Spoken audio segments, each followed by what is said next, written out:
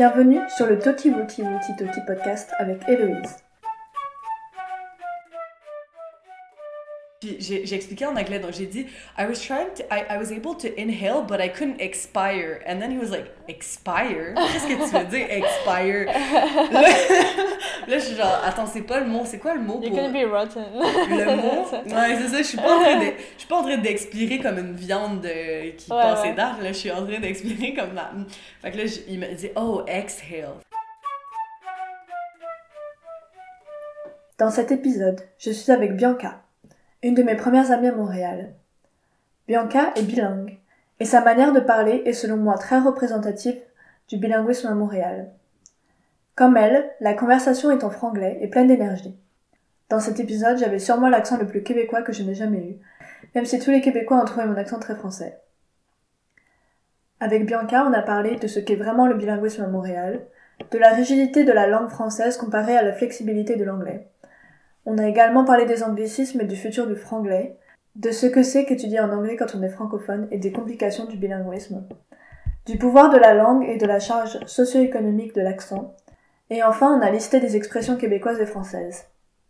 Également, je vous annonce que le podcast est maintenant disponible sur Apple Podcast, Spotify, Google Podcast et YouTube. N'hésitez pas à vous abonner et à laisser un petit 5 étoiles ainsi qu'un commentaire. Parlez-en autour de vous et sur les réseaux sociaux. Cela aide vraiment à faire grandir mon podcast. Merci beaucoup d'avance et je vous présente Bianca. Mon nom c'est Bianca, je suis dans le même programme qu'Héloïse en Liberal Arts à Concordia. J'ai un parcours un petit peu, on va dire, différent à cause que mes parents ils ont été à l'école anglaise. Donc moi j'ai pu avoir la chance de perdre mon français en allant à l'école anglaise aussi. Okay.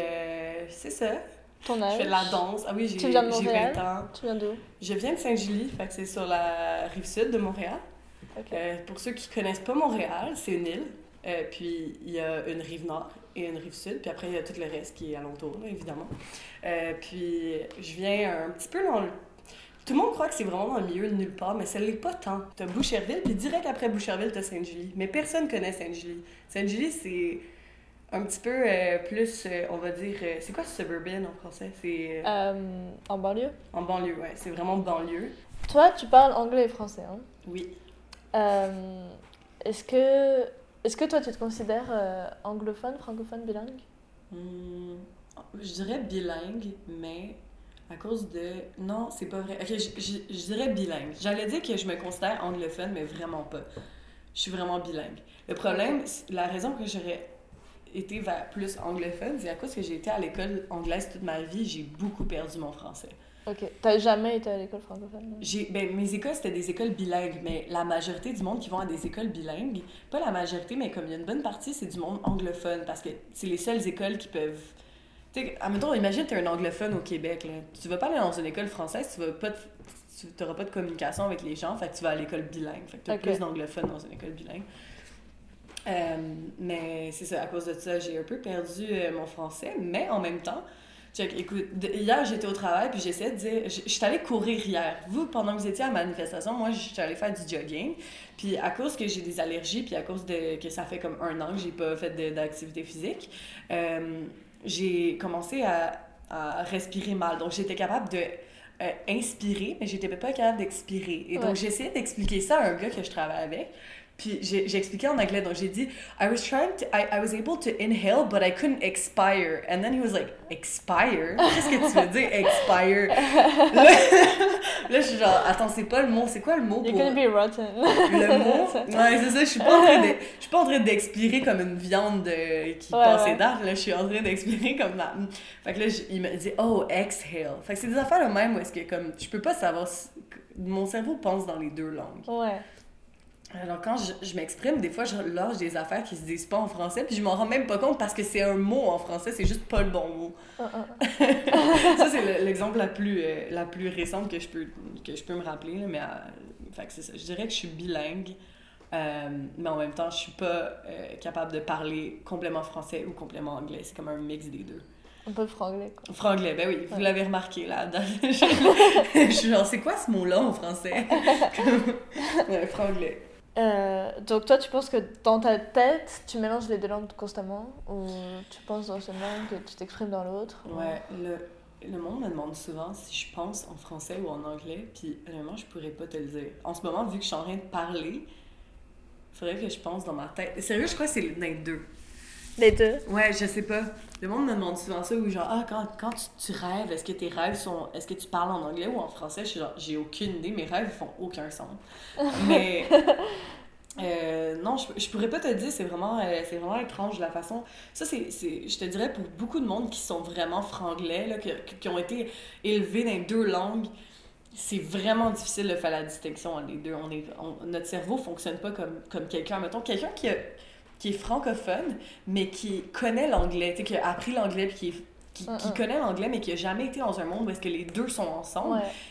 Leur cerveau va switcher facilement d'un à l'autre. Donc, admettons, s'ils sont avec quelqu'un qui parle anglais, ils vont être capables d'avoir une conversation au complet en anglais, ben correct, t'sais, pas de problème, pas d'hésitation. Nous, notre cerveau, il va à 1000 à l'heure, parce qu'on a tellement été alentour des deux langues puis on a été alentour de beaucoup de monde qui sont bilingues ou qui sont franglais, fait qu'on notre cerveau, il va d'un à l'autre. C'est ça, on imagine les bilingues, en fait, d'être capables de changer d'une langue à l'autre parfaitement. Ouais, non. Tu vois? Non. Alors que c'est beaucoup plus complexe que ça. Ouais. Et en fait, les gens qui utilisent une langue dans un contexte complètement différent, tu vois, qui parlent français que dans un contexte francophone et qui parlent anglais que dans un contexte anglophone et qui vont jamais confronter les deux, c'est beaucoup plus simple. Oui. Mais je dirais, c'est plus dur peut-être de faire une traduction directe. Oui, exactement. Tu vois? Je vais te dire l'exemple que je donne tout le temps.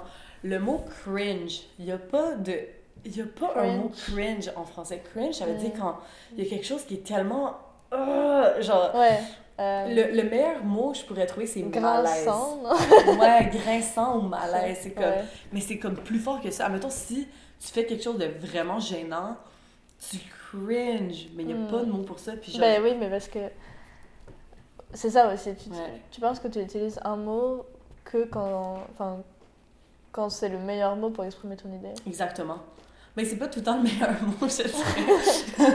Des fois, c'est juste ton cerveau est parti sur une idée, puis après, tu t'arrives pas à trouver le mot dans la bonne langue. En même temps, je suis en train de parler en français, puis là, je suis partie sur une idée, puis là, tout d'un coup, j'essaie de trouver le mot, puis oh, ok, I can't remember it. Fait que là, je switch à l'anglais. Ouais. Mais oui, du coup, pour revenir sur le bilinguisme, dans le sens où tu peux changer d'une langue à une autre, je dirais que comme tu es dans un environnement qui est bilingue, tu vois, c'est pas dans un environnement genre unilingue, mais plusieurs fois. Ouais. Tu vois ce que je veux dire? Ouais. C'est un environnement qui mélange les deux. Ouais. Un environnement qui mélange les deux, ben du coup, l'anglais et le français, c'est mélangé en fait. Absolument. On est en train de créer une nouvelle langue. Moi, je me dis dans une couple d'années, parce que si tu y penses, ok, ça c'est vraiment spécifique à Montréal et aux alentours de Montréal, puis peut-être la ville de Québec. Tu sais, c'est plus dans les villes métropoles. Comme si tu vas, mettons, au Lac-Saint-Jean, qui est vraiment dans le fin fond de Québec, t'auras pas tant de monde bilingue franglais, ok? Peut-être que oui, mais je te dirais que ça va être plus du toi puis moi, puis hey, on va-tu au chalet, puis tu sais, des affaires comme ça. Mais vraiment, je crois que si ça continue comme ça, tu sais, j'ai étudié les langues un petit peu, dans le sens que j'ai étudié linguistics, puis comment que les langues évoluent. Puis ça évolue comme ça, c'est vraiment avec... constamment, quand exactement, constamment être confronté à un certain langage, ça it instills itself into a society. Ça va se mélanger à la culture d'une place, puis éventuellement, je crois que le franglais, ça va devenir sa propre langue. Peut-être pas genre de langue... Mais plutôt un dialecte, non? Ouais, peut-être un dialecte, mais comme je crois que peut-être qu'un jour, si ça continue à se propager, puis c'est ça que le Québec veut pas, en passant, le Québec veut pas le franglais, le Québec veut le français, ils veulent préserver leur culture, mais si ça continue, peut-être qu'un jour, quelqu'un va... Tu sais, t'as des livres de monde qui inventent des langues, mais qui vont tu sais, write down les sortes de traditions de la langue. Okay. Si on fait un livre sur la langue franglaise, puis on dit, OK, mettons, quand le monde, ils disent... ils veulent s'exprimer de cette façon-là, ils vont le dire en anglais ou ils vont, tu sais, comme, tu peux créer une nouvelle langue avec le franglais. Et toi, tu te positionnes comment par rapport à ça? Tu penses que c'est positif, ce mélange de langues, ou tu es plutôt sur côté la politique québécoise de on veut préserver le français absolument? Tu vois, la loi 101. C'est une bonne question. Je crois que c'est important de préserver le français, mais je crois que le français va jamais partir. surtout la langue québécoise, parce que, comme j'ai dit encore une fois, on est vraiment des petites communautés de monde franglais au Québec. La plupart des gens sont soit anglophones ou francophones. Tu sais, c'est pas un mélange des deux. Franglais, c'est plus Montréal, peut-être Québec, tu sais, des places un petit peu plus où est-ce que t'as du mélange entre les deux, plus de multiculturalisme. Ou est-ce que c'est multiculturel? Ouais. Fait que... Je pense que c'est quelque chose propre aux villes, propre à la ville. Je crois pas que c'est quelque chose qui est propre aux villes, parce que moi, je viens de la Rive-Sud, puis on a eu ça.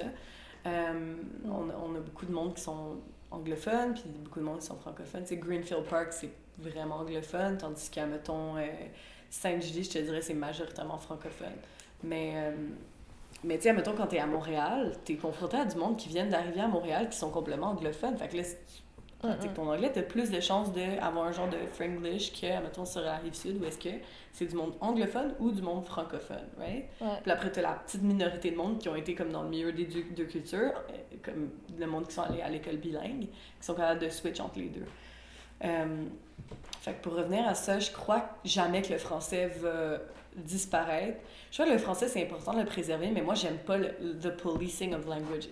J'aime pas le fait que le français peut juste être de cette manière-là, spécifiquement, avec ces règles-là, puis c'est obligé de parler de même, puis de prononcer de même. Je trouve que la langue, ça doit être plus dynamique que ça, parce que comment est-ce que tu fais des poèmes? Tu vas pas le faire en suivant les règles de la grammaire et de l'orthographe, puis peut-être l'orthographe, mais tu vas pas tout le temps suivre les règles de la grammaire. Pas toujours, hein. Exactement. Pas toujours, même. Ouais, c'est ça. Donc, moi, je crois que on peut perdre beaucoup de la langue si on commence à trop l'imposer sur les gens. Mais en même temps, je trouve que c'est important pour les gens de connaître le français et de connaître l'anglais. Ouais. Mais t'as le côté artistique dans la langue. Ouais. Mais après, est-ce que la politique doit se mêler de ce qui est artistique, tu vois? Tu peux toujours utiliser la langue dans un côté artistique et faire des jeux de mots, et changer le sens des mots et tout. Ouais. Mais ça, c'est pas... La politique s'en fiche de ça. Non, c'est ça, exactement. La politique, doesn't get involved in it, mais ça limite. Si, mettons, t'as été appris au secondaire de parler, d'écrire ton français d'une certaine manière... comment est-ce que t'es supposé... Ben, il y a du monde qui sont très rebelles, donc peut-être ils vont faire « fuck le français, fuck la grammaire, je vais aller parler comme je veux dans mes poèmes.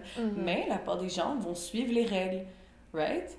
Ils vont, admettons, tu sais, comme les règles de genre, admettons, le chat, la maison, ça reste pareil, on va jamais changer ça. Mais peut-être que dans un poème, t'aurais le goût de dire « le maison ». Pour je sais pas trop quelle raison, peut-être que ta maison est un mâle. Mais le monde va pas le faire. Peut-être que oui, peut-être que je vais inspirer quelqu'un à écrire un poème de même. Ben moi je vais faire ça. Vas-y. Je vais écrire un poème de maison. Ouais. Mais je crois pas que c'est le genre qui est vraiment bothersome. Je crois que c'est plus comme l'indicatif parfait. Mais ça c'est pas le problème vraiment. Parce que je pense que l'idée c'est que tout le monde soit capable de connaître les règles. Parce que en fait... Sortir des règles, ça veut dire que tu les connais, ça veut dire que tu les maîtrises. Et c'est que quand tu écris français, tu puisses être capable d'écrire un français qui est correct, quoi. Ouais, mais c'est quoi correct? Il y a plein de dialectes en France, on parlait de ça. Oui, mais t'as le français parlé, t'as le français écrit. Oui. La manière dont tu parles français. Regarde, on écrit le même français, on parle pas le même français, tu vois. Ouais. Mais pourtant, on parle français. Enfin, après, tu peux critiquer le fait que être trop strict par rapport aux langues, ça réduit la diversité orale. Mais en même temps, non.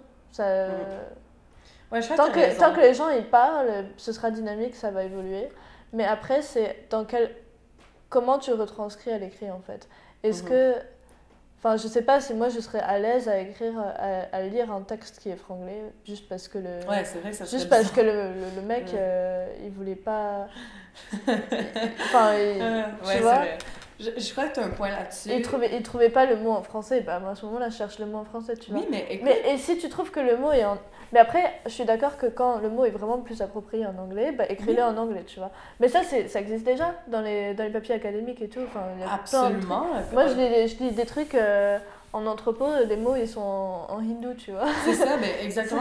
Un exemple dans notre programme, on parlait de imiter quelque chose tellement bien qu'on dirait que c'est naturel.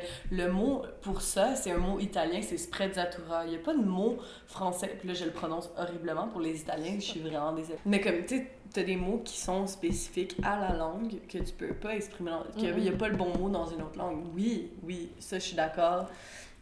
Mais je sais pas, je trouve que les langues évoluent tout le temps, puis je crois qu'un jour, peut-être que le franglais va devenir sa propre langue, non un dialecte. Peut-être qu'il va y avoir des règles spécifiques, comme tu peux utiliser ce mot-là dans ce contexte-là. À ce point-là, est-ce que ça devient un peu limitant? Peut-être, mais... Je sais pas, t'as raison avec l'affaire du dialecte, peut-être que ça limite pas, comme, mettons, les accents. On parlait de toi et puis moi au Québec, on l'a encore, puis c'est pas vraiment correct dans la langue française. Tu dis pas toi et puis moi, tu dis toi et moi. Ou toi, toi et moi. Toi, moi. Ouais. Fait que... Genre, ça dépend d'où tu viens, mais...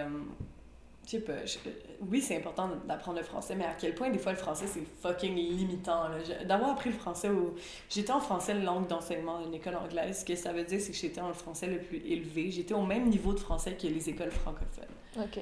Fait qu'on faisait les mêmes textes, on avait le même examen à la fin de l'année, mais les affaires qu'on apprenait, c'est des choses que tu utilises, que c'est instinctuel. C'est comme...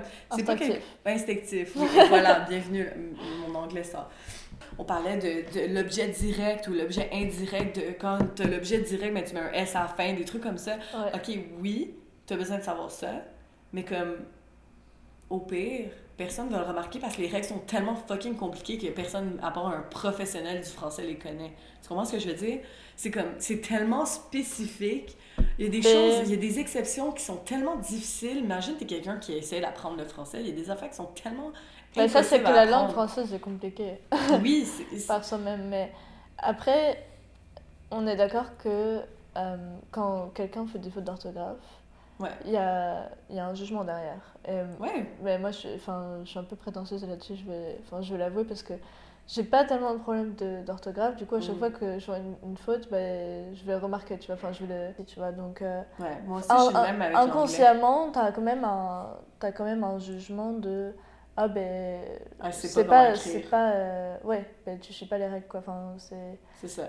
Mais après, il y a aussi des politiques dans le sens pour simplifier la langue, parce que c'est quand même compliqué. C'est ça que c'est ça. En fait, c'est ça que je crois que je argue, c'est que des fois, à un moment donné, c'est trop compliqué. La langue est rendue tellement policed qu'il y a des verbes, qu'on n'utilise jamais dans le français. On a tant de verbes, jamais que tu vas entendre quelqu'un écrire ou dire... Que j'aimasse. Je fume. Fume, ça veut dire être, OK? Mais dans un temps... que je fume. Que je fume. Mais comme personne ne va jamais utiliser ce mot-là. Dans aucun contexte. C'est défoncière, ça. À part si t'as vraiment le goût d'être créatif, tu sais, vas-y fort, utilise que je fume, mais le monde ne va pas comprendre. C'est parce que le français a un héritage de... Enfin, c'est quand même une langue qui est très ancienne, quoi. Oui, puis ils veulent pas la renouveler. C'est c'est ça. Alors que quand tu lis de l'ancien français, ça évolue et ça pose un problème à personne, tu vois. Tu sais, quand on lit Montaigne, c'est pas le même français, ça ne pose pas un problème que ce soit pas le même français. Moi, je suis contente de pas écrire comme Montaigne, tu vois. Ouais, je l'ai lu en français, puis c'était lisible, on comprenait tout ce qu'il disait. Oui, c'est lisible, mais on n'écrit pas de la même façon. Et même... Mais... Enfin, les règles ont changé, tu vois, et mais ça change avec la société. Peut-être que, disons, un côté trop rigide de « il faut garder le français propre, genre traditionnel, tu vois, genre pure. » Mais qu'est-ce que ça veut dire, en fait? Il faut que ça évolue avec la société, genre. Et voilà. Mais après, t'as aussi la politique, enfin, le débat des anglicismes. Qu'est-ce que t'en penses? Le monde n'aime pas les anglicismes, puis moi, je suis la personne qui donne le plus d'anglicismes dans une... Vous m'avez entendu, j'ai dit à peu près 50 anglicismes dans un span de 45 minutes. On s'en rend pas compte. C'est pas quelque chose qui est conscient, là. C'est pas comme si on fait par exprès pour dire, je sais pas c'est quoi que j'ai dit, instinctuel, mais c'est pas un mot en français, c'est instinctif. T'sais, si je fais pas par exprès pour faire un anglicisme, c'est la façon que je pense, puis mon cerveau va comme un peu en anglais, en français. Fait que, je sais pas, je crois pas que les anglicismes, c'est approprié, mais comme, admettons, j'avais je me rappelle, je vais toujours me rappeler de ça, j'avais une dictée en 6e année. OK? J'avais 10-11 ans, à peu près. Puis on avait fait une dictée, puis j'avais écrit « favorite ». Favorite, c'est pas un mot en français, c'est préféré. Ben, favori, ici, favori. Voilà, favori, c'est un mot. Ouais. Favorite, non. Ouais. Mon cerveau pensait en anglais. Puis même, elle n'aurait pas accepté favori, parce que c'est préféré qui est meilleur. Dans sa tête, ma prof, c'était préféré qui était un mot ça, plus c'est pas approprié. fondé, ça. Exactement. Il y a des choses où est-ce que c'est... Tu sais, tu fais un anglicisme où est-ce qu'en fait, il y a un mot en français, mais tu te fais pas corriger avec le mot. Tu sais, au lieu de me corriger puis de dire « Ah, t'aurais dû mettre favori au lieu de favorite t'aurais dû mettre préféré. » C'est comme ça revient au même. Tu me comprends? Je veux dire que j'aime cette chose. C'est mon affaire que j'aime le plus au monde. Mon affaire préférée. plus. Ouais, mais c'est ça. Fait que je sais pas, je crois que les anglicistes arrivent. Ouais, est-ce que tu penses qu'il y a un désir de garder un français purifié qui dépasse le côté communicatif du français? Oui. Pour réponse simple, pour réponse un petit peu plus longue, il faut qu'on garde un français un petit peu pur, on va dire, parce qu'à un moment donné, tu vas perdre la langue. Évidemment, ça va pas être perdu du jour au lendemain. Tu vas pas avoir des anglophones qui vont rentrer puis comme détruire notre langue. Ça, je suis pas d'accord avec ce point-là. Je crois pas que le multiculturalisme, ça veut j'ai peut-être pas dit le mot comme il faut encore une fois, mais je crois pas que ça... Je crois pas que ça démolit le français, je crois que c'est plus les Français eux-mêmes qui démolissent le français, puis il faut que ça soit gardé. Ben, tu penses que les Français... Pas les Français de France, je veux dire francophones, excusez-moi. Non, mais genre, tu penses que les francophones se restreignent au monde un peu anglophone, ou qui apprennent le français parce que... Moi, je crois que le français devrait un petit peu plus approprier l'anglais. Pas tout, je dis pas de devenir l'anglais, mais comme on devrait être un petit peu plus flexible, surtout dans nos temps. Quelque chose qu'on dit, un mot anglophone qui se dit très bien en français, qui donne ton point, like gives your point across, you know? Des mots comme ça, pourquoi on ne met pas comme un mot français, tu sais? Au lieu de le dénigrer, de dire c'est pas correct de dire ça, pourquoi on l'approprie pas dans notre langue, mais en le gardant dans un contexte francophone, right? Quelque chose qui est hyper intéressant, c'est que on s'exprime, nos idées, elles viennent par le langage, tu vois. D'abord, il y a le langage, ensuite, il y a les idées. Ouais. Et le fait d'avoir plusieurs langues dans sa tête, ça expand un peu tes idées. Ouais. Et parfois, ton idée, elle n'est pas transcrissible. Ouais, it cannot be transcribed. Je parle zéro langue. Je parle pas français, je parle pas anglais. Et ça peut pas être traduit en français. Ouais. Tu vois, c'est comme tu disais cringe. Ouais. T'es obligé de le dire en anglais parce que c'est une idée qui peut pas être traduite en français, sauf si tu fais une espèce de paraphrase, un poème pour exprimer. Une métaphore, quelque chose voilà, comme ça. Alors que cringe, tu comprends, tu vois. C'est ça, puis moi je crois que ça serait bon de trouver des nouveaux mots, pas inventer, mais comme... Putain, on va inventer des mots. Peut-être pas inventer, mais il y a sûrement des mots dans la langue française. Tu regardes un dictionnaire, la moitié de ces mots-là, on les connaît pas, puis on les dit pas, puis c'est pas... Fait que pourquoi on rapporte pas des mots, admettons, des mots qui sont dans le temps de Montaigne, qui sont plus utilisables? Je suis sûre que le cringe, il l'avait peut-être dans le temps de Montaigne. Moi, je suis pour enrichir aussi notre vocabulaire. Parce que ça ne fait pas de mal, je sais pas. Ouais. Et aussi des mots de slang, quel est le problème? Après, il y a un contexte pour tout, mais il y a trop de pouvoir par rapport à ça, je trouve. Ouais. Mais tu vois les annonces au Québec, les autres, ils veulent garder... Au Québec, comment ça se passe? C'est qu'on a la loi 101 qui protège le français, donc tout ce qui est commercial... Je crois que la loi 101, j'en ai parlé dans tous mes podcasts. Ouais, je parle au français en ce moment. Tout ce qui est commercial ou tout ce qui est comme institution... Tout ce qui est... Admettons, tu as une pancarte, OK? La pancarte doit être en français parce qu'ils veulent préserver la langue française. que ce soit un advertisement ou que ce soit une pancarte, comme t'as fait un Instagram post parce que tu montrais que c'était écrit arrêt au lieu de stop. C'est obligé, t'arrêtes. Tu peux pas avoir stop, c'est anglais. Tu peux pas avoir ça dans ta société si tu veux préserver le français. Alors, ça, c'est vraiment drôle parce qu'en France, on a stop. Ouais, vous avez stop, c'est ça. Mais c'est comme parking ou stationnement. Vous dites parking, nous on dit stationnement. Puis c'est comme le mot est anglais. Ben, sauf qu'après, dans la voiture, tout est anglais chez vous. Hein. Ouais, je sais. Tailleux, oui, je sais. Ouais, c'est vraiment bizarre. Mais pour revenir à l'affaire Vous êtes pas très cohérent, moi, je trouve. Non, c'est ça. On n'est pas consistant sur notre affaire du tout. Mais comme, exactement, c'est ça que j'allais dire. Admettons, t'as un advertisement, puis ils vont faire des advertisements où est-ce que littéralement, ils exploitent le québécois, la langue québécoise. Tu vas avoir des pancartes de ça dit. Il faut que je trouve une expression québécoise maintenant. Ça dit genre, hey, toi, viens manger chez mon oncle. Tu sais, mon oncle, ça veut dire genre un oncle, mais mon oncle, c'est comme un terme pour dire comme quelqu'un que tu connais, quelqu'un qui t'es rapproché avec.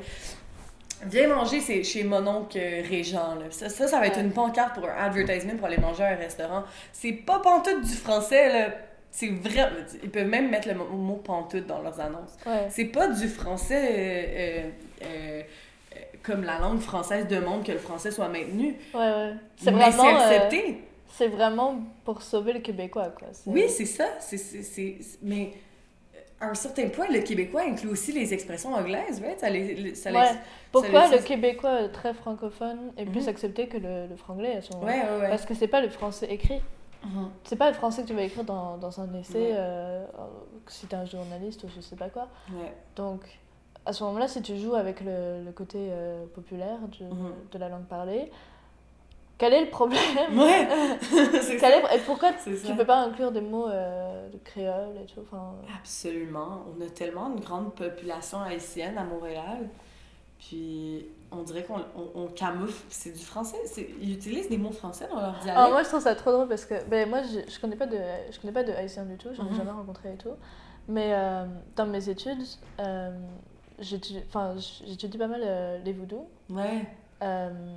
Et à chaque fois, c'est du français, mais avec une orthographe vraiment simplifiée, tu vois. T'as genre le gros bonange. C'est trop... Et c'est écrit genre Grobonang. Oh my god. C'est trop drôle, genre. Et puis en plus, on les dit ça dans un... Enfin, tu sais, c'est un cours qui est en anglais. Donc on est là genre, le gros bonange. Je trouve ça hilarant. Mais pour revenir à ce que je disais tout à l'heure, c'est... Est-ce que tu penses que le français, la rigidité du français, se ferme à des gens qui sont pas francophones, qui veulent apprendre le français? Oh my god, oui. Oh, j'ai tellement une anecdote pour ça. Je suis un gars sur YouTube. Son nom, c'est Lashan. Il vient d'Australie. Puis, il est anglophone. À 100%. Il est venu à Montréal parce qu'il adore Montréal. Il est tombé en amour avec Montréal. Il a fait un échange étudiant, puis c'était sa ville de rêve. Il voulait venir vivre ici pour trouver un emploi, puis vraiment comme vivre ici, ouais. Mais le problème, c'est qu'il n'a jamais appris le français, fait qu'il arrive ici, puis il essaie de se trouver un emploi. C'est impossible. Tu peux pas trouver un emploi si t'es juste anglophone à Montréal. Impossible. T'as besoin d'avoir du français. Fait que lui, qu'est-ce qu'il a fait? C'est qu'il allait à des meetings, c'est comme des événements culturels pour les gens qui essaient... Il y a quand même des anglophones qui sont juste anglophones à Montréal, non? Enfin, qui maîtrisent un peu le français, mais pas au niveau bilingue, quoi. Mais il faut que tu maîtrises un peu le français. C'est ça, le mot-clé là-dedans, c'est qu'il faut que tu aies du français. Fait que ce qui se passait, c'est lui, il était pour justement apprendre le français et tout, puis il l'a appris. Il est vraiment bon maintenant. Je suis vraiment fière. J'ai vu son parcours, parce que je le sais sur YouTube. Fait que je suivais son parcours, j'étais genre, oh my god, c'est tellement cool à quel point il est dédié de vivre à Montréal. Puis imagine comment ça doit être difficile. Puis c'est ça l'affaire, c'est que son emploi demandait même pas vraiment qu'il connaisse le français, dans le sens que il veut être ingénieur, fait qu'il est dans un bureau avec du monde qui parle anglais, là, il n'y a pas de problème, c'est juste au cas où qu'il y a un client ou au cas où que, genre, je sais pas exactement sa langue, what it entails, his job, mais comme, il a besoin de savoir le français. Il y a eu tellement de difficultés. Est-ce qu'il y a un niveau qui est demandé? Il faut que tu sois comme fluent, au moins, il faut que tu saches communiquer avec les gens en français. Ok. Il faut que le monde te comprenne, dépendamment de quel emploi. C'est un comme... Je te dirais, je sais pas, je pourrais pas te dire pour certains emplois. Je sais qu'à mon emploi, on est... Mais parce que toi, c'est customer service. Exactement, je suis en customer service. Mais dans un bureau, c'est différent. Ouais, dans un bureau, je te dirais, tout le monde à Montréal, tu dois connaître le français. Ils vont moins t'engager. Pourquoi engager quelqu'un qui parle juste anglais si tu pourrais engager quelqu'un qui parle les deux? C'est ça la mentalité. Fait que je te dirais, ça limite beaucoup de gens. Puis tu sais, il y a des générations, mettons, t'as du monde qui viennent ici de d'autres pays, qui, tu sais, mettons, ils parlent même pas anglais, là, ils vont parler italien, ils vont parler mandarin, cantonais, whatever. Puis ils viennent ici pour leurs enfants, pour que leurs enfants apprennent l'anglais et le français. Eux autres, ils vont jamais l'apprendre parce que c'est tellement difficile pour eux. Ils sont, tu sais, quand t'es rendu à 60 ans, là, c'est difficile d'apprendre une langue. Là, t'as plus l'énergie, t'as plus le temps, puis c'est quoi vraiment le but? Il n'y a pas vraiment de but pour toi de l'apprendre. C'est absolument important à Montréal ou au Québec en général, mais c'est difficile à apprendre. Fait que je te dirais que oui, ça limite beaucoup. Ben moi, j'ai noté beaucoup d'anglophones qui se restreignent, enfin se censurent même quand ils parlent en français. Ouais. Tu vois. J'ai dit quoi? J'ai dit anglophone ou non francophone? Anglophone. Non francophone, je veux dire. Même des gens qui parlent pas anglais forcément.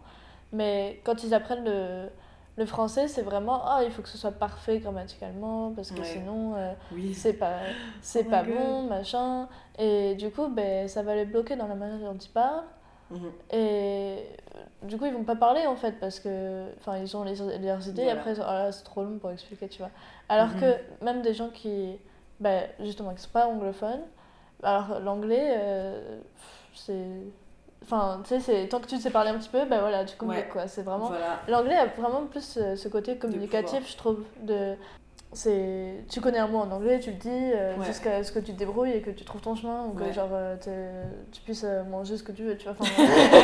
Mais je te dirais que ce que j'ai remarqué, comme tu as dit, ce qui se passe, en tout cas dans mon coin, avec le monde que j'ai grandi avec ou que j'ai été alentour, tous les anglophones que je connais vont pas parler en français, sauf s'ils sont obligés. Donc, admettons, moi, vu que je suis bilingue, ils sont pas obligés de parler en français, donc ils vont pas le faire. Ils vont juste te parler en anglais. Puis ça, c'est à cause d'une peur de parler en français. C'est pas à cause que... Puis on en a parlé l'autre jour, c'est vraiment à cause qu'ils ont peur de pas bien parler français. Puis la plupart du temps, c'est quoi l'ironie? C'est qu'ils parlent mieux français que la plupart des francophones. Dans le sens qu'ils ont une meilleure grammaire, ils ont une meilleure façon de prononcer les mots. J'ai interviewé Aaron, qui est anglophone. Voilà. Et il parle français et tout, mais moi, je l'entends jamais parler français, tu vois. Et c'est exactement ça. Tandis avec le français, tu vas avoir un francophone qui est vraiment chier en anglais, genre, mais ils vont pas être gênés de parler en anglais avec le monde, tu sais. Il y aura pas de ce genre de pression-là de parler en anglais parce qu'ils savent que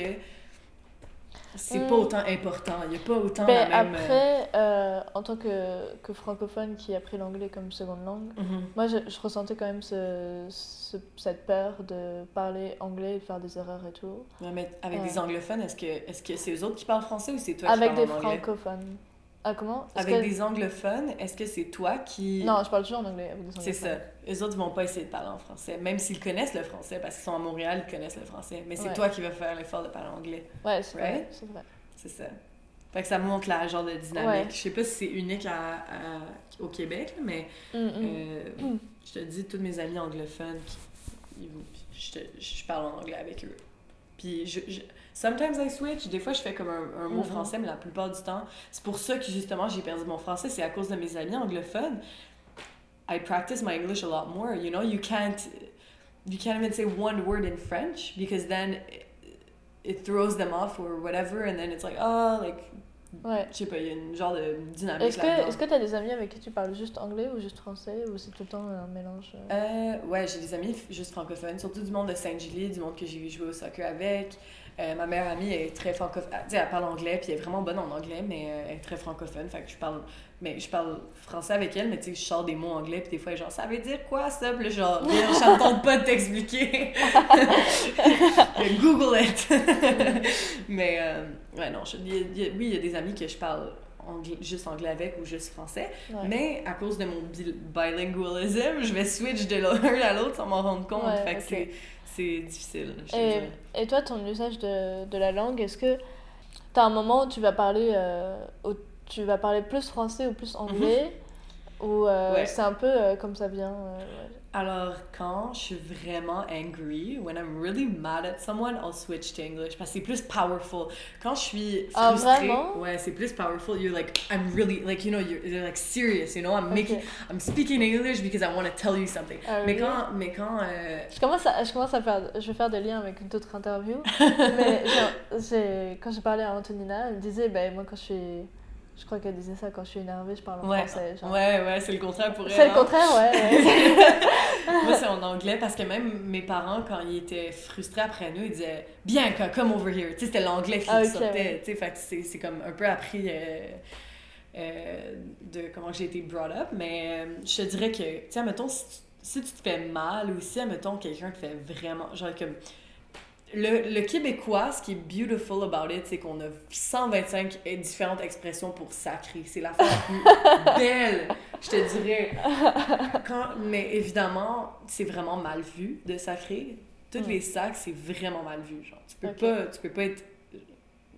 Admettons, en classe, des fois, on peut sortir des affaires comme « haha, shit », tu sais, des mots comme ça, des sacs anglophones, ouais.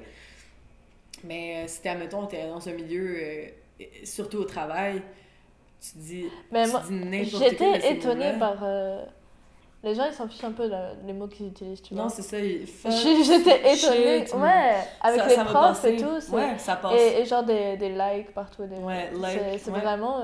ça passe. Je parle un peu à mon pote, quoi. Mais moi, ça m'a vraiment étonnée au début. Ouais. Ça passe, mais si t'es dans un cours de français, dans nos cours de français, on pouvait pas parler mal. C'était très... Ok. Les gens qui étaient dans la première L1 au lycée Victor Hugo, quand on disait vachement, la prof elle disait genre les vaches elles sont prêtes, tu vois. Oh my god, ouais, je te dirais que c'est pareil comme mettons pi, tu peux pi, puis genre. Ouais, puis genre t'es utilises pas dans un cours vraiment, de français. Genre quand j'étais en cours, je devais apprendre à ce que mon français soit journalistique. Oui, nous aussi. Tu vois? Et en anglais, c'est genre, I was like with a friend. Ouais. Mais écoute, moi, je me suis fait dire que puis je considère pas, moi, je me considère pas comme ça du tout, mais je me suis fait dire que mon français était comme un français de France. Je suis pas d'accord du tout, mais la raison pour laquelle, c'est que lorsque t'es dans un cours de français, moi, j'ai jamais été comme présentée aux influences vraiment québécoises d'expressions bizarres, pas expressions bizarres, mais c'est comme le langage vraiment de région, là. Fait que mon français, il est un petit peu plus propre, un petit peu plus cours de français qu'un français...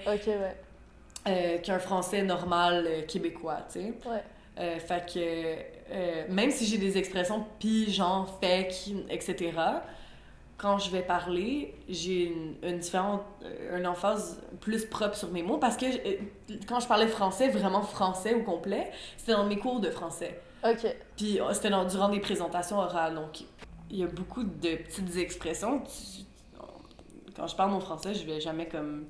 J'ai des expressions que je vais dire genre pis, mais je vais me forcer à essayer de parler le plus français possible, puis le plus français possible pour moi, c'est un français propre. Mais français international. Ouais, un genre de français. Ouais, un genre de français international, mais aussi j'ai mes comme tu sais, c'est une expression parfaite pour montrer que j'ai des expressions qui sont très québécoises. Ouais. C'est un bizarre de mélange. Ben pour moi, t'es un peu le prototype du bilingue montréalais, quoi. Ouais. I'm the archetype. Genre le bilingue montréalais qui a un français un peu québécois. Ouais. Mais qui switch tout le temps de l'un à l'autre, ouais. De l'un à l'autre, un peu comme Magali. Ouais, exactement. Magali, c'est comme du monde comme Magali, puis un peu Valentina. Valentina est un petit peu plus vers l'anglophone, mais du monde comme eux, c'est du monde que j'ai grandi avec, tu sais, c'est du monde qui parle les deux, donc on peut comme jump de un à l'autre, puis il y a pas de problème, puis ils me comprennent, moi j'y comprends, il y a pas de « Ah, c'est quoi ce mot-là? » Puis il faut que tu parles. Tu sais, c'est Fait à cause de ça, mon français puis mon anglais sont un petit peu bizarres, puis c'est ça la fin de l'histoire. Est-ce que t'as associé une émotion à une langue ou une autre?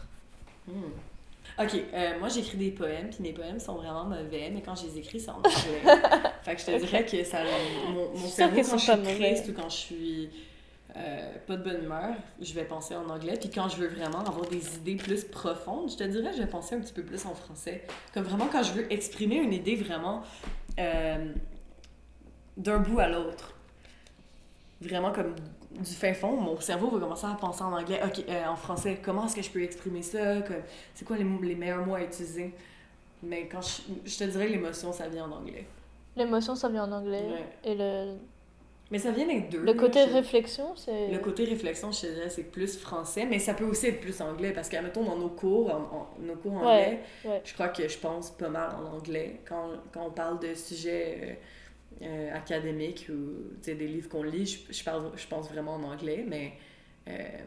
mettons, dans un sujet comme cette conversation-là, en ce moment, j'essaie de me forcer à parler français parce que je veux exprimer vraiment bien mes idées. J'aurais pu facilement aller en anglais, puis on aurait pu avoir une conversation en anglais, mais je trouve que c'est plus... Mais tu préfères parler en français? Ouais, on dirait que je me force un peu à comme vraiment... en même temps, ça m'aide aussi à pratiquer mon français parce que si tu remarques, à chaque fois que je pose, c'est parce que j'arrive pas à trouver le mot. Donc là, j'essaie de détourner la phrase pour trouver une autre manière de le dire. Puis je crois que c'est cette façon-là, ça pratique mon cerveau. C'est un côté un petit peu plus intellectuel, right? De pratiquer ton cerveau à comment est-ce que tu peux exprimer cette idée-là dans cette langue-là. Okay. C'est vraiment le français que je fais ça avec. OK. Mais tu serais plus à l'aise à parler en français ou en anglais? Ça dépend avec qui, ça dépend à propos de quoi. Ouais. Ça revient au franglais, je te dirais. Avec l'expérience que tu as eue à Montréal à date, c'est comment que... C'est quoi que tu trouves qui est le plus facile maintenant? Admettons quand on est en classe puis tu essaies d'exprimer une idée. It really depends, because when I expressing an idea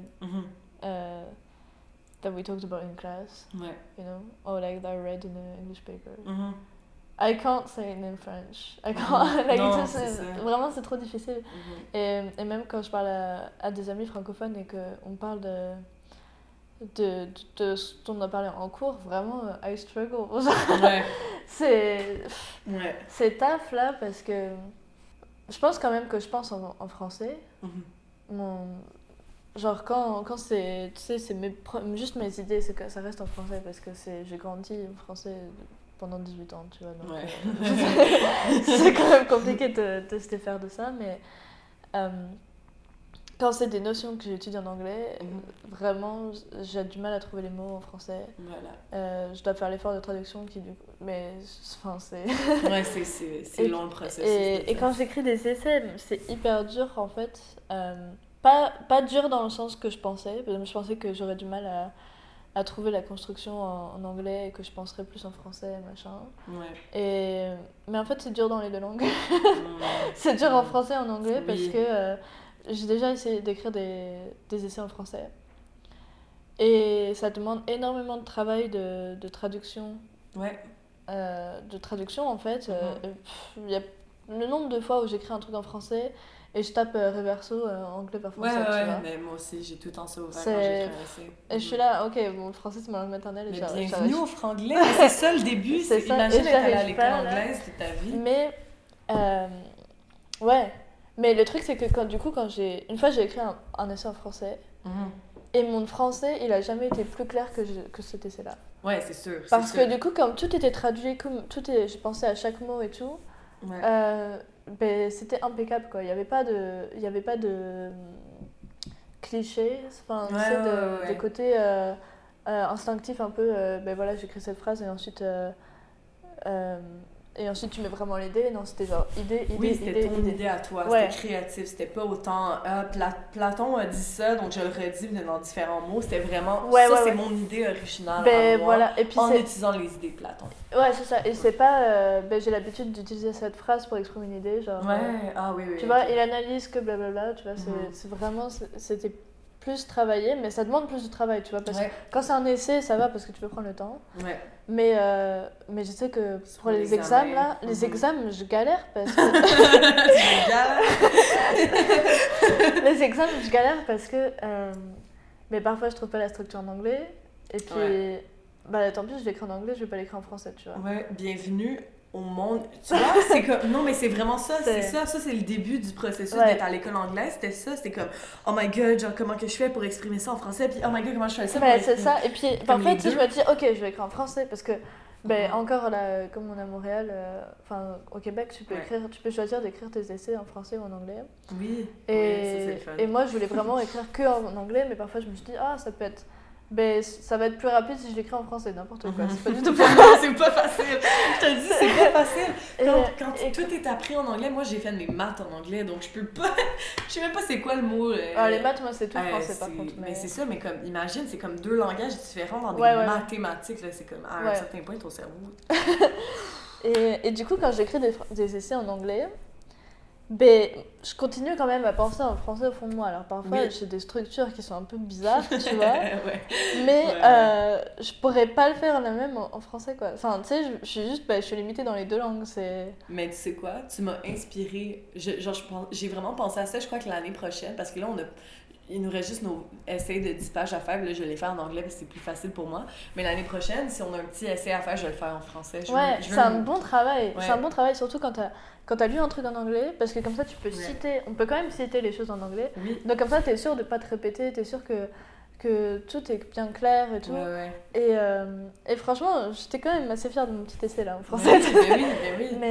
Mais du coup, quand j'écris en anglais, j'ai beaucoup plus de travail de relecture parce que tu sais, j'écris mes idées et tout, et puis c'est un peu messy genre. Mais en même temps, j'ai quand même pas mal amélioré mon expression, donc ça fait quand même sens. Enfin, tu vois, c'est sûr que quand j'écris à 3h du matin, là, il y a pas mal de fautes. mais j'ai quand même tout le vocabulaire, il est en anglais, tu vois. Mais quand je suis rentrée chez moi à Noël, bon, si, il y a des gens de ma famille qui écoutent, là, vous allez rire, parce que... Bon, déjà, ils trouvent que j'ai l'accent québécois maintenant, parfois... Quel accent québécois? Un petit peu, moi, je veux savoir. Un petit peu, ils trouvent que j'ai un peu l'accent québécois, je sais pas, mais...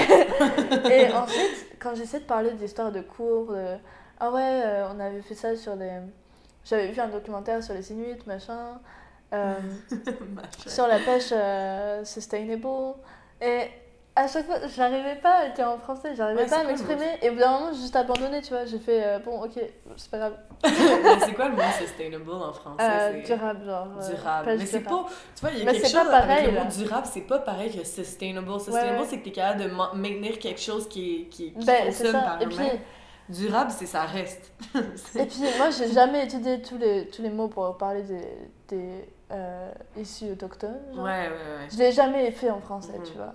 Je l'ai jamais. Donc c'est juste ça, c'est juste en anglais dans ma tête et voilà, ça va rester en anglais, tu vois. Et quand j'essaie de parler en français, mais c'est un désastre un peu. Est-ce que tu crois que ça a un rapport? Parce que là, ça me rappelle, ça a un rapport avec la mémoire, c'est notre cognitive side. C'est pas nécessairement le côté où est-ce que notre cerveau pense en anglais, c'est notre cerveau se rappelle de qu'est-ce qu'on a parlé en anglais. Ouais, c'est ça. C'est que c'est du nouveau vocabulaire, c'est des situations.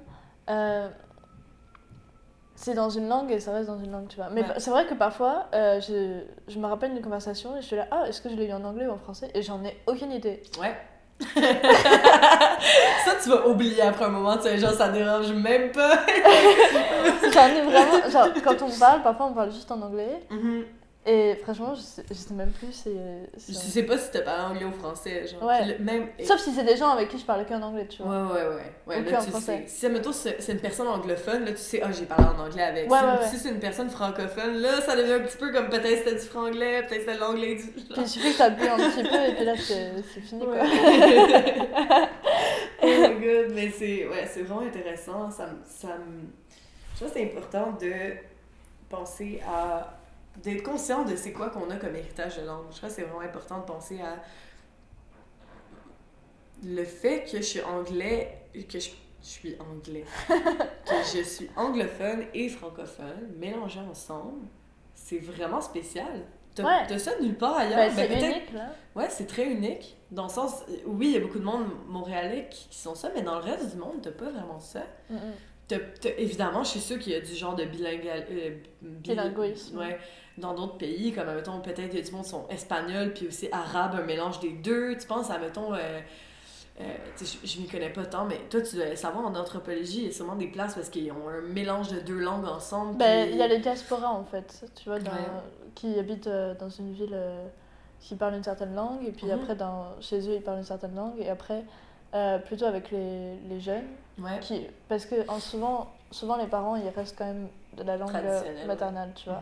Mais avec les gens de leur âge, genre de leur génération, il y a beaucoup de code switching, ça s'appelle en jargon, mais c'est genre switcher d'une langue à une autre. par exemple, si t'as la diaspora genre italienne ici, ben eux, ils parlent genre... Oui, ils vont switch d'un à l'autre. Anglais, français, italien. C'est... Et puis, ça dépend de qui tu parles, tu vois. Et ça, c'est un peu partout dans le monde. Ouais. Tu vois, c'est vraiment cool. La diaspora chinoise qui est la plus grande dans le monde. Eux, il y a du code switching avec tout, genre. C'est vraiment... Fait que le mot spécifique, c'est code switching. Quand t'as du franglais, ça serait du code switching. Code switching, ouais. Intéressant, je savais pas ça. Tu viens m'apprendre quelque chose, merci. Eh ben, c'est vraiment sick. plaisir. Ok, code switching. Mais tu vois, peut-être que le code switching, c'est une langue en tant que telle. Pas une langue, mais tu sais, le concept de... que t'es capable de changer de un à l'autre, puis qu'il y a certaines fois que tu vas utiliser une certaine langue, puis c'est vraiment un pattern, right? C'est quelque chose qu'on... Ben pour moi, c'est quelque chose qui devrait... Pour moi, c'est quelque chose qui devrait rester oral, en fait. Ouais, tu trouves? Ouais, je pense. T'as-tu j'ai vu un meme sur Facebook, c'est legit genre quelqu'un qui écrit un texte en franglais, puis ils sont genre if you're capable of lire this, you are a franglais. Ouais. mais c'est de l'oral transcrit. Ouais, c'est ça, je sais. Genre, quand t'en mode des textos, ben, c'est de l'oral transcrit, genre. Ouais. Mais le langage écrit, c'est quand même...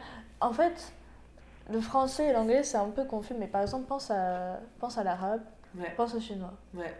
La manière dont ils écrivent, c'est complètement différent. Parce que déjà, Ouais, non, je comprends ce que tu veux dire. Genre, pense à l'arabe, il y a tellement de dialectes différents, mais ils écrivent tous le même arabe. Ouais. Et je pense qu'on si on commence on va vers quelque chose comme ça, en fait, avec le code switching et tout. Il y a plus de variétés de dialectes, mais après la langue, faut quand même qu'on se comprenne tous, tu vois. Oui. Tout ça pour dire que oui, absolument, il faut qu'on ait un français parce qu'on peut tout se comprendre.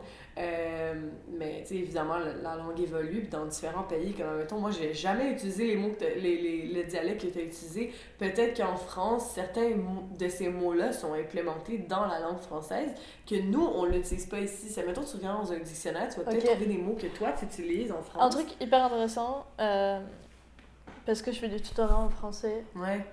Mais du coup, tous les bouquins, là, c'est québécois, en fait, enfin, c'est de Montréal. Ouais, c'est différent. Et puis, parfois, ils me demandent, ça veut dire quoi? Je peux pas te dire. Voilà, donc il y a une et puis même, différence. la manière d'exprimer... Ouais, il y a quand même une petite différence d'écriture. La manière dont ça s'exprime, même dans l'écriture des mots, tu sais, la structure des phrases. Ouais. Ben, je suis là, mais moi, je dirais jamais ça. Enfin, je comprends. Ouais. Je comprends parce que, bon, je sais pas... Puis c'est à ce niveau-là, c'est qui a le meilleur français? C'est qui a le français le plus pur? Ouais, mais c'est juste un français différent. Voilà, genre.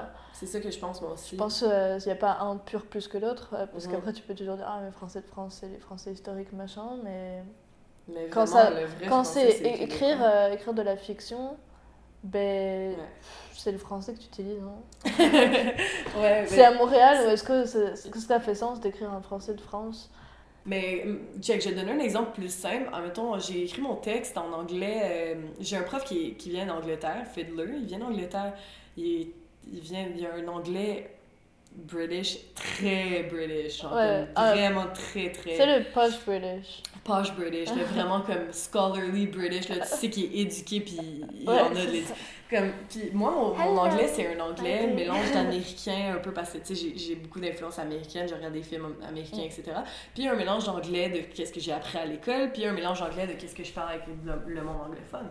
Fait que mon anglais, il est très proche. Moi, je suis toujours considérée comme quelqu'un qui écrit très bien en anglais, puis j'ai des bonnes notes dans mes cours d'anglais, mais c'est la première personne qui a critiqué la façon que j'écris en anglais quand j'écris mon texte. Il a dit, ton anglais, il est you have to improve, you cannot write like you speak. I'm like, I didn't think I wrote like I speak. Puis il corrigeait les mots que j'étais genre, ok, mais comme t'as pas besoin de rajouter ce mot-là, il le rajoute juste parce que ça, c'est comment que lui, il le rajouterait dans un texte. C'est à cause de sa façon de parler. Ben aussi, le Polish English, là, c'est comme différent. Plus... Il est vu comme plus académique propre un peu. Puis le pire, c'est que j'ai eu 2 profs d'anglais qui étaient British. Une, elle venait de Oxford, l'autre, elle venait de... c'est quoi l'autre? Cambridge. Cambridge, exactement. Une, elle venait d'Oxford, l'autre venait de Cambridge, puis aucune des deux ont critiqué mon anglais. Fait que peut-être que ça vient du fait que... Je sais pas. Ben, il y a un truc de génération aussi, peut-être qu'il est plus âgé. Oui, il est plus... je sais pas. Parce que mes profs étaient... C'était probablement quarantaine, cinquantaine. Est-ce que tu trouves qu'il y a un anglais canadien? Ouais.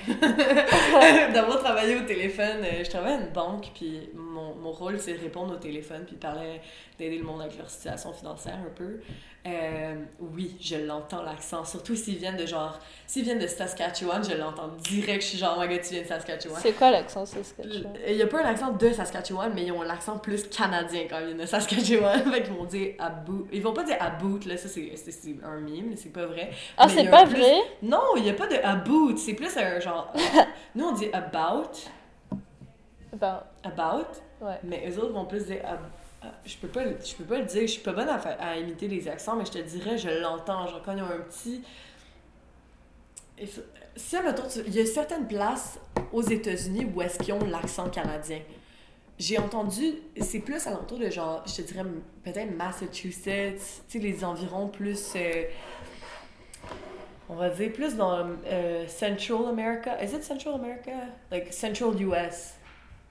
Central America, c'est genre... Non, pas Central America, Central of Mexique. the United States, genre le Okay. milieu des États-Unis, pas New York, plus comme... Je suis pas bonne en géographie, mais comme ces places-là, je te dirais, j'en entends parler, je suis genre, ça sonne comme du canadien, genre, ça sonne comme l'anglais canadien. L'anglais à Montréal, très différent du reste du Canada. Très différent. Ouais, je me fais dire tout le temps au téléphone. C'est quoi l'accent? Parce moi je suis francophone, fait que la façon que je parle, mon anglais est vraiment différent. C'est pas juste à cause de l'accent que j'ai, mais c'est à cause que je peux pas l'expliquer, mais c'est différent. Tu vas entendre, on a plus des influences américaines que parce qu'on va écouter la télé américaine, des trucs comme moi, ça. Moi j'entends le français, l'anglais francophone. Mm-hmm. Tu sais, l'anglais parlé par des Québécois, quoi. Ouais. De vraiment langue française... langue maternelle française. Mm-hmm. C'est pas le même accent que l'accent français, mais c'est un accent français, quoi. Enfin, c'est un accent francophone. Ouais, mais c'est la même chose. Mais après, l'accent anglophone, pour moi, c'est vraiment très américain. Oui, mais si tu vas dans le reste du Canada, je peux pas dire que c'est toutes les générations. Je te dirais que peut-être les générations plus jeunes ont perdu le genre d'accent canadien, genre l'accent anglophone canadien, mais moi j'en entends, là. Puis je sais qu'ils sont... Je peux pas l'expliquer, il faudrait vraiment qu'on l'entende, là, mais il y a vraiment une certaine façon de parler, là. Tu sais ça. Moi, je trouvais vraiment que Montréal et Ontario, c'est vraiment côte Est. Ouais. Amérique, enfin genre États-Unis. Ouais. Et après t'as Vancouver, c'est vraiment côte ouest, genre Los Angeles et tout. Ouais. Tu peux le voir de même, ouais. Moi je vois comme ça. Je vois pas la frontière Canada-États-Unis. Mais je vois la frontière Atlantique-Pacifique. J'ai vraiment jamais pensé à ça. Du coup, quand je suis arrivée ici au début, j'étais vraiment... je vais jamais comprendre. Et puis, et puis chaque personne c'était différent parce que parfois je m'habituais, donc j'étais là, ok c'est bon maintenant je comprends et tout. Puis après je rencontre une nouvelle personne, mais je suis là, ok bon on va recommencer à zéro là parce que...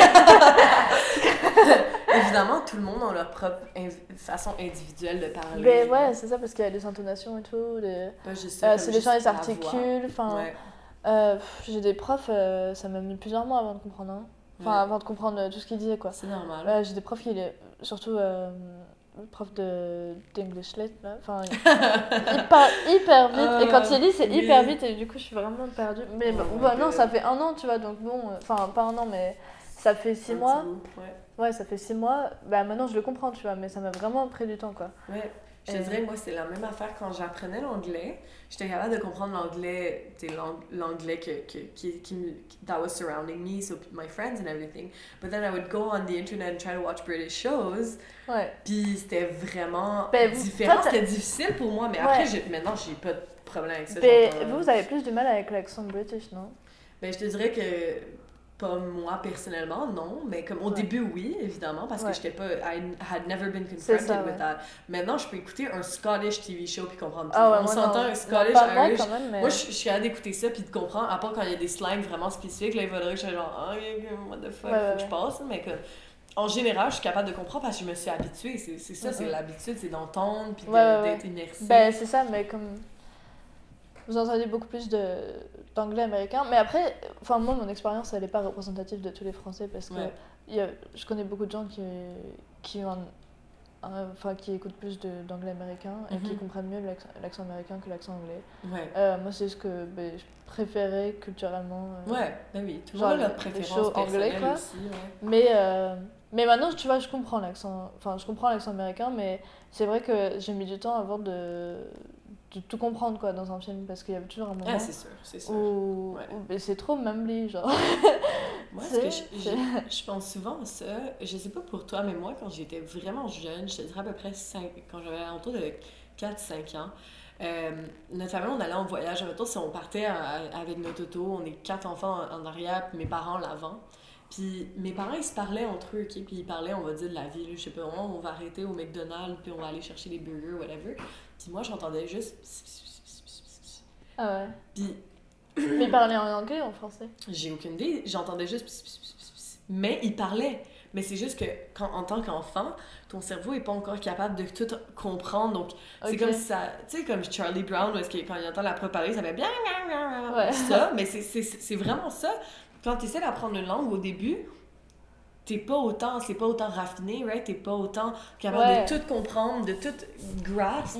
Donc, ça devient un genre de background noise, même s'il parle très clairement. Maintenant, j'entends plus ça, mais je me rappelle très clairement que quand j'étais jeune, j'entendais. Ah, t'as une mémoire de quand t'étais bébé, genre? Ben, bébé, je veux dire, j'étais genre maternelle, puis première année. Fait que je me rappelle juste comme j'ai regardé, puis j'entendais juste ça. Puis maintenant, j'entends plus du tout. Là, il n'y a aucune situation où est-ce que je vais entendre deux personnes parler un petit peu plus loin de moi, puis que je vais entendre... C'est vraiment... Moi, je crois que ça vient avec le développement, puis ça vient avec le développement de l'oreille aussi, parce que si ton oreille, elle est habituée à entendre un certain français ou une certaine langue, ça va être compliqué de sortir de ça. Et même dans la même langue, enfin, il y a plein de gens qui disent « Ah, mais tu comprends le français québécois et tout. » Mais déjà, moi je dirais le français québécois à Montréal, il est très niche. Neutre. Ouais, genre... Va en région. Je sais pas où l'accent genre, tu vois. Et non, même dans le sud de la France, moi j'ai de la famille dans le sud-ouest, mais parfois on a des problèmes de communication, tu vois. Surtout au téléphone, c'est l'horreur. C'est donc normal. tu vois, c'est même dans une même langue, c'est compliqué. Même en anglais, c'est pas le même l'accent du Texas que San Francisco, genre. Trouves-tu qu'il y a aussi un petit peu une genre de hiérarchie dans la langue? Ouais, totalement. Il y a vraiment... Tu veux dénigrer, comme admettons, moi, je sais que moi, des fois, je me fais dénigrer par des Français plus québécois, dans le sens que vu que mon français est un petit peu plus propre, ils croient que je suis plus hautaine ou que je me crois mieux qu'eux. Mais moi je pense qu'il y a vraiment un rapport de pouvoir dans l'accent qu'on a, parce que c'est lié à l'éducation. C'est lié au pouvoir du pays un peu, du pays et de la culture qui est associée, tu vois. Si tu parles... le British Posh, c'est vraiment le top. Absolument. Mais moi, quand j'entends genre fiddle, je suis là, ok, tu sais, tu peux pas faire plus mais ça sonne bien. Aristocrate que ça, tu vois. Et après, à côté, t'entends genre.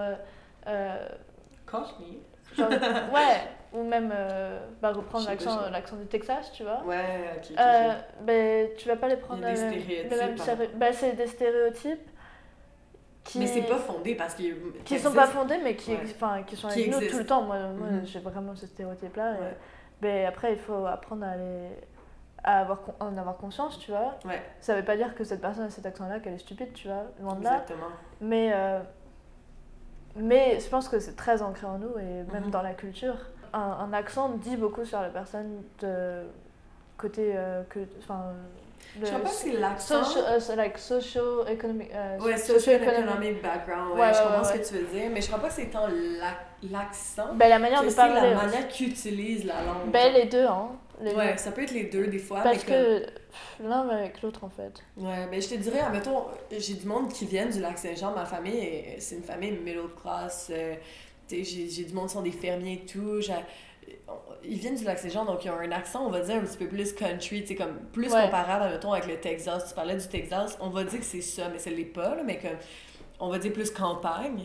Fait que, mais c'était des gens vraiment intelligents. Comme, mettons, j'ai une de mes tantes, elle s'appelait Bertha, elle vient de décéder récemment, à peu près 6 mois, mais elle était dans mon programme, elle faisait des liberal arts, humanities, tout. Elle vivait dans les résidences ici, genre, c'est fou, je viens d'apprendre ça, puis je suis comme... Cette femme-là avait un accent Lac-Saint-Jean, toi et moi, hey, on va-tu au chalet, genre, comme... je redonne cet exemple-là parce que j'ai pas bon accent. Mais tout ça pour dire que cette femme-là était très intelligente, puis c'est la façon qu'elle utilisait l'accent qui faisait en sorte que c'était pas déplacé ou que c'était pas... genre, t'avais pas l'impression qu'il était ça dépend pas éduqué. Le vocabulaire aussi que tu utilises. Voilà, c'est le vocabulaire. Moi, je trouve que c'est le vocabulaire, puis aussi la façon que tu utilises la langue. Tu sais, si même temps tu sacres à chaque 2 heures, calisse, tabarnak, est-ce que j'aime pas la vie, man? Genre, comme, tu sais, ça... Tandis que quelqu'un qui a un accent québécois, hey, toi et moi, est-ce qu'on va au parc? Genre, tu sais, comme... Oh my god. Ton accent genre, c'est genre juste toi et moi, quoi. Ouais, mais ça, c'est l'affaire la plus strong que je peux... Parce que je me rappelle pas, l'accent du Lac-Saint-Jean est très subtil, genre, tu l'entends presque pas. Mais tu sais, c'est là, mais c'est difficile. L'affaire la plus strong qu'ils ont, c'est le toi et le moi. Puis c'est plus la génération de mon grand-père qui vont dire toi et moi, c'est moins la génération présente. Mais, du coup, ouais, pour répondre à ta question, je pense que vraiment, il y a vraiment des préjugés par rapport aux accents et par rapport à la manière dont on parle. Et parfois c'est fondé, parfois c'est pas fondé. Enfin, parfois ça correspond, parfois non. Et puis il y a aussi des gens qui changent leur accent pour avoir plus d'opportunités au travail et des choses comme ça. Et même et des gens qui sont dénigrés de leur accent, je pense... on classe toujours sur les Indiens quand ils parlent anglais, tu vois.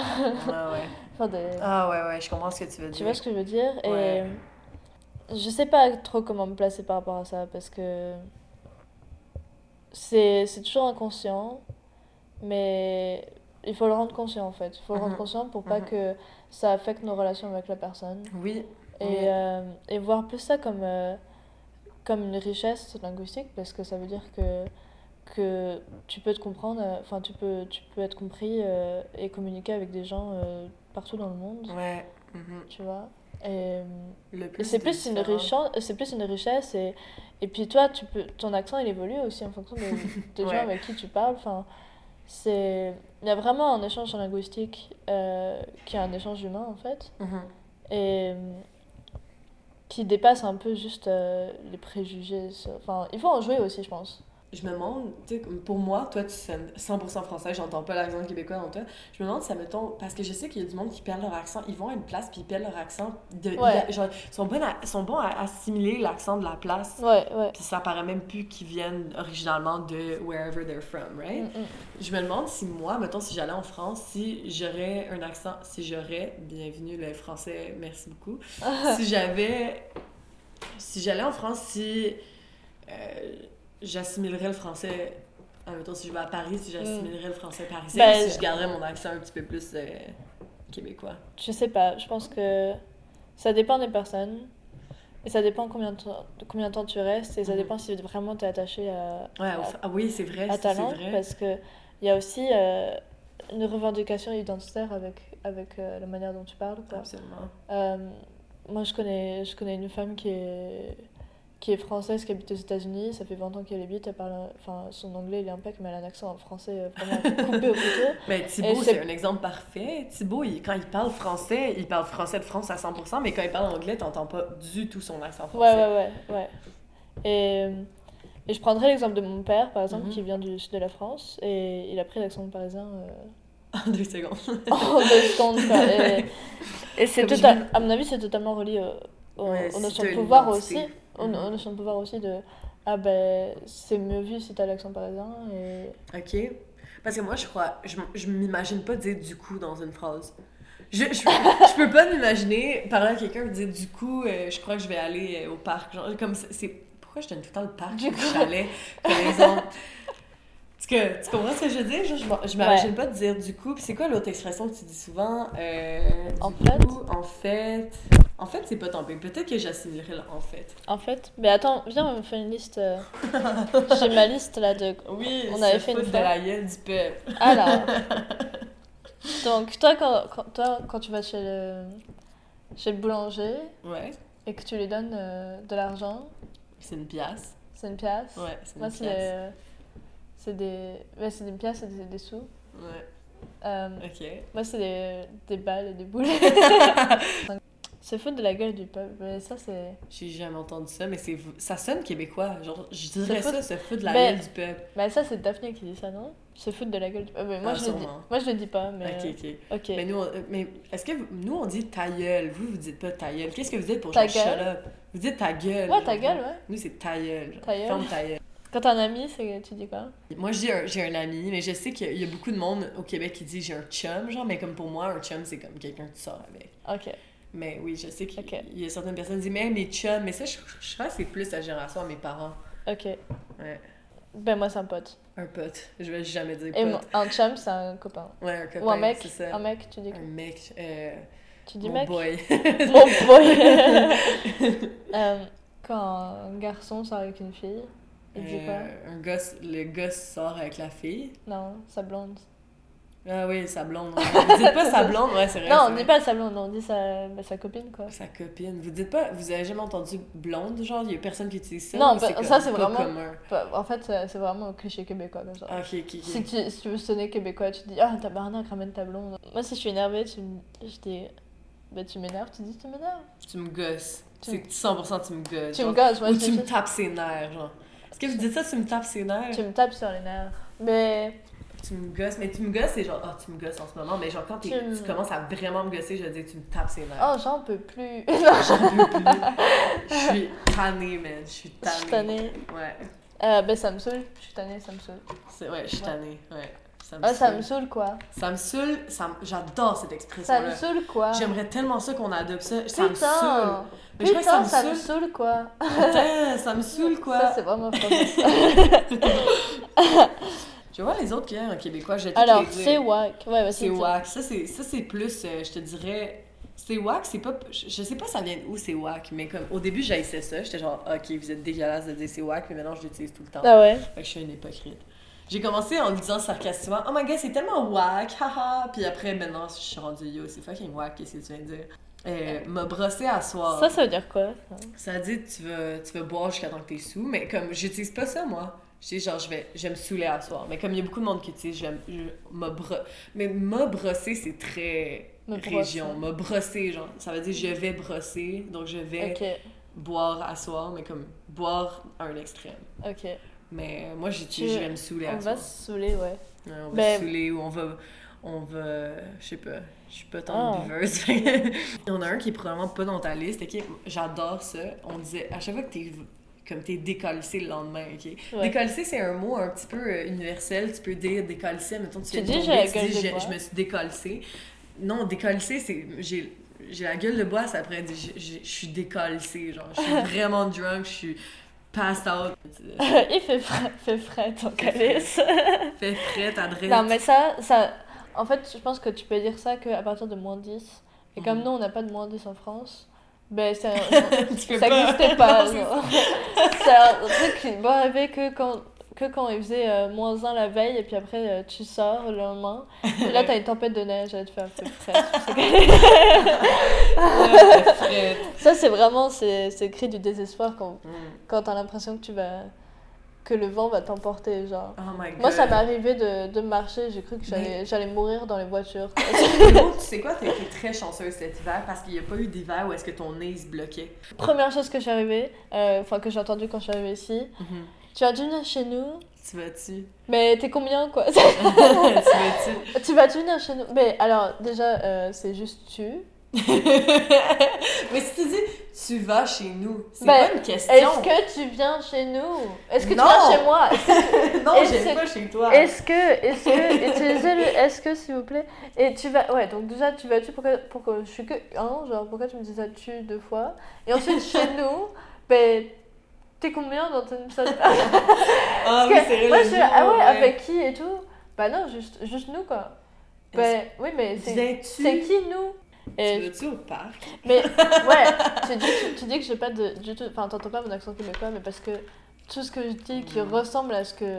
C'est À la des manière affaires dont qui tu sont parles. trop ancrées. Bah, tu vas pas remarquer, tu vas remarquer toutes les différences, mais c'est-à-dire que quand je vais en France, si j'ai un mot qui diffère de la manière dont ma famille elle parle, mais ça s'entend mais directement. Ben oui, c'est ça. Imagine, je revenais, j'allais en France pendant une couple de mois, puis après je retournais voir mes parents, puis j'ai dit, du coup, il faut que j'aille manger. Genre, je sais pas, ils vont voir quoi? Du coup, putain, là. Putain, si je commence à dire putain, ils vont rire de ma gueule. Nous, c'est drôle de dire putain, genre, on le dit comme en joke, là. Comme, putain, là, le croissant à Paris, mon fromage brie n'est pas. Je sais pas. Sors tous les clichés d'un coup, là. Je capote. J'utilise pas tant ça, mais je sais que beaucoup de monde l'utilise. Tu vois, moi, c'est pour ça que je te dis, j'ai un français trop propre, j'utilise pas, je capote. Quand je dis que je capote, je dis en anglais, je dis I'm freaking out, genre. Ah puis oui, ça c'est une autre affaire, on dit pas tu vois. Tu vois? Ouais. Moi, on dit pas tu vois, c'est pas naturel, on dit plus comme... Tu vois. Je sais pas qu'est-ce qu'on dit, on dit juste pas. Ok, ben moi je... Ok. Moi je dis tu vois tout le temps. Ouais, c'est vrai. Genre, tu vois, c'est vraiment antique français, quoi. Ben oui, mais non, mais genre aussi... Quoi? Ouais. Quoi? Ouais, on dit pas quoi, mais genre, c'est aussi très québécois. C'est vraiment intéressant comment ça s'est resté dans les deux langues. Comment est-ce que ça sort de où, genre? Pourquoi on l'utilise autant? Ben moi, je trouve que vous utilisez plus comme. Comme, ouais, on utilise comme. C'est pour moi, votre genre, c'est comme. Un truc très québécois, c'est le fun. C'est le fun? Ouais. C'est amusant. C'est le fun, non, c'est fun. Ouais, mais vous dites quoi? C'est fun. C'est fun. Ah non, on dit c'est le fun avec c'est le fun. Pourquoi c'est le fun? C'est juste c'est fun. Je pourrais pas t'expliquer. Mais moi, j'aime bien. Genre. J'ai pas d'explication. Arrêtons de niaiser. Ouais, arrête donc de niaiser. Ouais. Ouais, je dis pas tant ça, mais ouais. Vous dites pas comme Vadon. Vadon, c'est Vadon, ça c'est québécois, ça. Ok. Après, adrette ou tout drette, ouais, ça c'est... Mais ça, c'est pas vraiment... Ça, c'est très québécois. Ça c'est vraiment... Ça, c'est région, là. Région québécoise. Ouais, région, tu vas entendre du monde, au lieu de dire « Est-ce qu'on peut tourner à droite? » Ils vont dire « Tourne à drette! » Tourne à drette, Régent! Ouais, ok. J'en ai plein mon casse. Est-ce que vous dites ça? Non, pas du tout. J'en ai plein mon casse. Non. Ça dit quand t'es fucking tanné de quelque chose, t'es genre... ça, tanné, c'est québécois aussi. Ah ouais, ok, ben quand t'es vraiment énervé... Moi, ça me saoule. Quand t'es saoulé avec quelque chose, tu dis... J'en ai plein mon casse. J'ai l'impression que en québécois, vous avez vraiment beaucoup plus d'expressions qu'en français. Nous, en français, on est coincés avec nos putains, on était saoulés, genre. Ouais. Tu sais, nous, c'est juste... Nous, on en a plein pour dire qu'on est tanné. Nous, on est un peuple qui a été... langue très limitée, quoi. On a été opprimés. Fait qu'on en a des mots pour exprimer notre oppression par par tout. Tu sais ce que... Moi, je vous les donne, nos sacres, OK? Vous pouvez les prendre. Prenez calice, prenez sacrement, prenez esti pis tabarnak. Ça va vous faire du bien. Ça va vous délousser. Vous décalisser. Ouais, ça va vous... Prends calice, ça va décalisser. Ouais, c'est ça. Ça va... Non, mais ça va vraiment vous aider, genre, à être vraiment dans le même... mindset que nous. Non, sérieux, je crois que ça serait prends des putains. Ouais, je crois qu'il y a pas assez de Québécois qui vont en France parce qu'il faut vraiment implement plus de sacs dans votre langage. Ça vous aiderait. Vous êtes dans un milieu politique vraiment, genre dans une situation politique en ce moment où est-ce que vous avez besoin des sacs québécois. Ouais. Vous en avez besoin. Mais après, il y a les Français qui sont au Québec qui prennent les... Ouais, mais c'est les Français au Québec. Eux autres, ils sont déjà ici. Là. Ils sont en train de se faire brainwash par nous. Nous, on veut brainwash la France. La France! Oh. Le colonisateur. Oui, c'est ça, exactement. On veut coloniser les colonisateurs. Mais le dernier sur ta liste, je l'aimais bien, c'était Away. Ah ouais, mais ouais. Ça veut dire dépêche-toi, c'est pour les Français qui écoutent. Dépêche-toi. Ouais. Ok. Oh, attends, après t'as les expressions... Tu dis la flotte? La flotte, c'est de l'eau. Ensuite, t'as la bagnole. Ça, c'est la voiture. Ouais, ça, la bagnole, j'avais déjà entendu. On n'utilise pas ça. La drage, ça, c'est dans le nord de la France. Ok. Ça, c'est des vraies expressions, là. Ouais. Ça, j'ai jamais entendu ça, la drage, c'est dans le nord de la France, pour dire... Quand il pleut beaucoup, là. En fait, c'est un truc... c'est vraiment en fonction du climat, tu vois. Il fait fret à moins 10. Ouais. Et il drage quand vraiment tu sors... Et que tes os sont trempés. Mais en fait, nous, on a pas mal d'expressions arabes. Ouais, c'est vrai. Genre, mashallah. Inch'Allah. Les slangs, ils sont pas français en fait. Je veux dire un slang que je sais même pas ça sort de où. Je sais pas si c'est québécois, anglophone, arabe, espagnol, italien. La stife. T'as déjà entendu ça? Non! La stife. C'est un mot pour dire genre la fille, mais comme vraiment comme d'une façon un peu, pas dénigrante, mais genre juste dégueu, genre. Tu connais? La stife. Je crois aussi qu'il y a des expressions qui sont vraiment montréalaises. Comme mettons guiou. C'est guiou, ça veut dire c'est bon, c'est cool, genre c'est comme nice. On dit c'est guiou. Mais pas tout le monde dit ça. Genre, moi, c'est du monde de Laval que j'ai entendu dire ça, c'est guiou. Mais pour moi, vraiment, le plus spécifique de Montréal, c'est pas tellement les expressions, c'est vraiment le code switching, quoi. Le code switching, ouais. Je suis d'accord. C'est vraiment passer de commencer ta phrase en anglais, la finir en français, enfin plutôt l'inverse en fait, commencer ta phrase en français, la finir en anglais, dire 2 mots en anglais, enfin... Mais Montréal, c'est aussi beaucoup de multiculturalisme, fait que tu vas avoir du monde, admettons, haïtiens, qui vont parler comme ils vont mélanger 25 langues. On n'est pas beaucoup dans ce groupe-là, nous en fait. C'est ça, on est parce un que petit nous, peu limité, là. Nous, on est vraiment anglais-français, quoi. Bye.